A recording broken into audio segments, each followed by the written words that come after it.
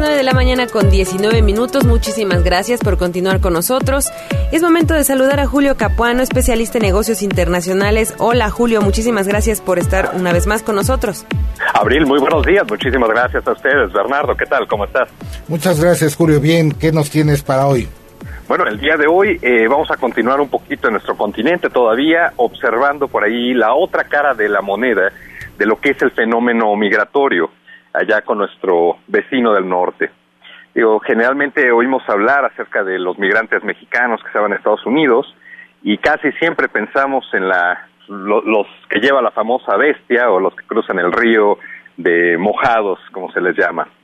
Pero la verdad es que hay aquellos pues que son el resultado de la unión tal vez de padres mexicanos y americanos y que bueno, de alguna manera han tenido esta experiencia entre ambas naciones y que decidieron en algún momento realmente fundar un negocio en Estados Unidos, tratando de recordar un poco estas costumbres pues que se llevaron de México. Recordemos que, bueno, así como existen generaciones de consumidores mexicanos, migrantes, también existen empresarios que intentan satisfacer las necesidades de ese mercado que ha existido durante mucho tiempo. Los hispanos, para hacer un poco de contexto, son el mayor mercado minoritario en Estados Unidos, lo siguen siendo.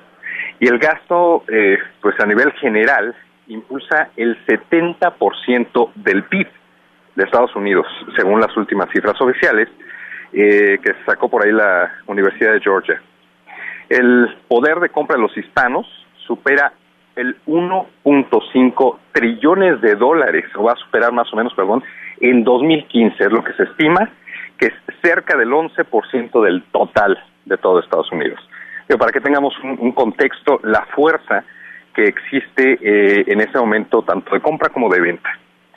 Definitivamente las historias de aquellos que lo han logrado y, bueno, no ha sido nada fácil, pero sí exitosa y de mucho aprendizaje, pues son varias.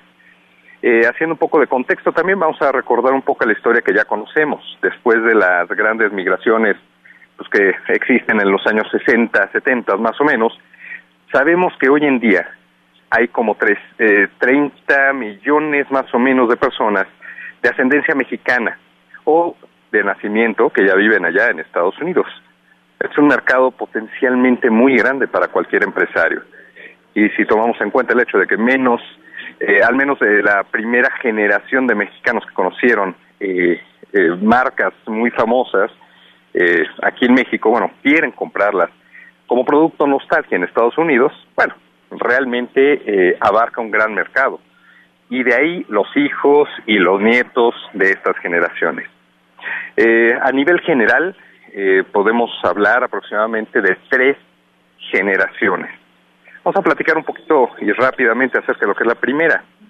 Estos empresarios llegaron a descubrir un nicho de mercado, por ahí de los años 60, más o menos estamos hablando, y dijeron, bueno, vamos a poner una tiendita, principalmente en los barrios latinos. Estamos hablando de lugares pues como Texas, como California, principalmente Los Ángeles.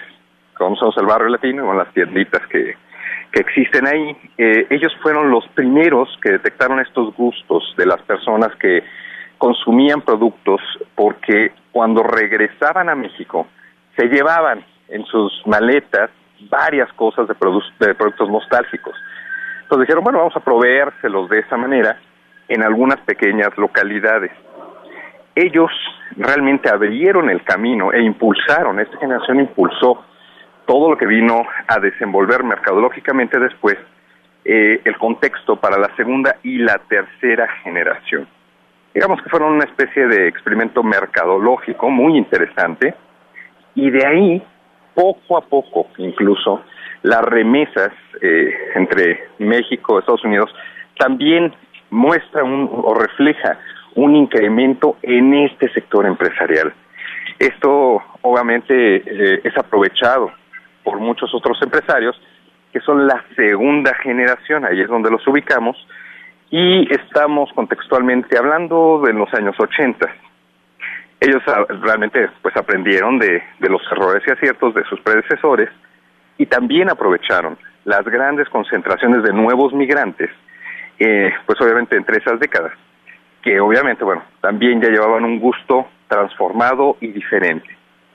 No solo existía ya un mercado de nostalgia, sino también un mercado de moda que es hacer. En los 80 empieza a cambiar dramáticamente el estilo, tanto de vestir como de comer, etcétera, de los mexicanos y los norteamericanos, los estadounidenses. Esto, pues, crea nuevamente un nuevo contexto, digamos, para aquellos empresarios de segunda generación que intentaban, pues, obviamente, satisfacer estas necesidades. Tal vez mucha gente ubique en estas épocas, y yo creo que todos lo ubicamos, el famoso fenómeno de la fayuca. Muchos pues mexicanos se iban del otro lado del río, pues, traían productos, pero no mucha gente ubica que en esta generación, en los 80, 90, justamente se genera también el fenómeno inverso. Muchos empresarios mexicanos de segunda generación comienzan a hacer una expansión de su mercado. Y obviamente esto ya no es solamente a California y Texas, empiezan a encontrar otros lugares, empiezan a expandir Chicago, Nueva York, etcétera, y obviamente el incremento en la venta que sale de productos mexicanos hacia Estados Unidos es mucho mayor. Ya en estos entonces, bueno, la mayoría de los familiares de esos empresarios de segunda generación deciden irse a vivir tal vez con sus familias a otros estados, ponen más tiendas, tal vez con el mismo nombre que existía, y empiezan a abrir tiendas por todo Estados Unidos. Esto es algo muy interesante porque la transformación del comercio también se viene dando en el sentido logístico. La segunda generación descubre algo muy importante, que es el proveer lo más rápido posible las mercancías a ese público. ¿Y cómo lo hace? Bueno, pone bodegas de comercialización principalmente en Nuevo Laredo y en Laredo, para tener producto listo en todo momento, para poder empezar a distribuirlo poco a poco a la Unión Americana y con el tiempo pues que fuera necesario, aprovechando obviamente los tiempos de traslado y bueno, algunas variantes de usos horarios. Eso también fue explotado y empezaba a explotarse un poco por esta generación. De ahí pasamos a la tercera generación, pero quiero comentarles un dato que no es muy conocido, pero es muy importante. El 40% de las empresas, según el Fortune 500, fueron fundadas por migrantes de primera y segunda generación. Estas aproximadamente crean 10 millones de empleos, de acuerdo a un estudio que se hizo, lo cual, bueno, pues es muchísimo, representa muchísimo. Esto ya para la tercera generación empieza a repercutir, ubiquémonos más o menos a partir del año 2000 en adelante, y bueno, estos empresarios ya tenían un gran conocimiento, porque al final del día, desde los 60 se venía modificando todo lo que era el aprendizaje entre las experiencias buenas, las experiencias malas, y bueno, se consideraba una nueva etapa de consumismo. Tenemos nuevos consumidores con nuevas necesidades y además aquí entramos a la era de Internet, de teléfonos móviles, dispositivos inteligentes, etcétera, y pues se empieza a modificar todo lo que son los hábitos de consumo. Uh-huh. Esta tercera generación ya no solo tenía el reto de satisfacer a los consumidores cautivos que tenía, que eran la gente de primera generación que había llegado a Estados Unidos, o la segunda, que eran hijos de mexicanos y americanos, sino la tercera generación. Y eso era básicamente gente que tal vez sus gustos habían cambiado, pero que culturalmente tenían un bagaje muy importante de conocimiento, como por ejemplo, pongamos el ejemplo de un hijo de, un nieto, perdón, de mexicano con americano. En este caso, sus gustos, por ejemplo, por comer picante, eran muchísimo menores que los de su abuelo, por ejemplo. Claro.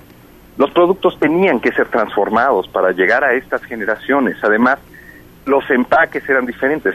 Esta generación, por ejemplo, ya no compra por conocimiento de marca, de los años 80, 90, que nunca conocieron, tal vez. Uh-huh.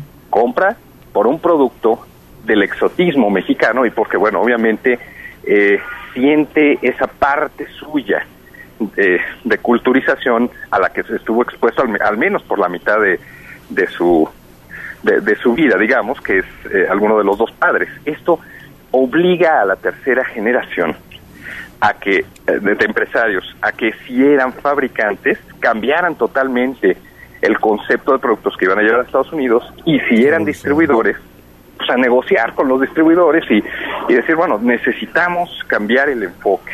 Además, hicieron algo muy interesante, ya no solamente se quedaron en tiendas mexicanas y siguieron expandiendo, sino que descubrieron el auge de lo que era la venta en tiendas de grandes superficies, supermercados. Empezaron a introducir los productos básicamente al área de supermercados en una sección específica tal vez de productos, donde no solamente eran productos o no era una sola isla de productos mexicanos, sino además eran latinos. Entonces ya tenían que convivir pues con el mismo fenómeno que se venía gestando de otros países, aunque bueno, los productos mexicanos pues siempre fueron pues una gran cantidad. Así es, Julio. Pues bueno, es un tema que nos da para mucho, ¿no? No, esto digo, seguramente vamos a seguir hablando la siguiente emisión que tenemos ahí, la segunda parte. Claro que sí, Julio, como siempre te agradezco mucho. Gracias a ustedes, bonito día. Igualmente. Un abrazo, hasta luego.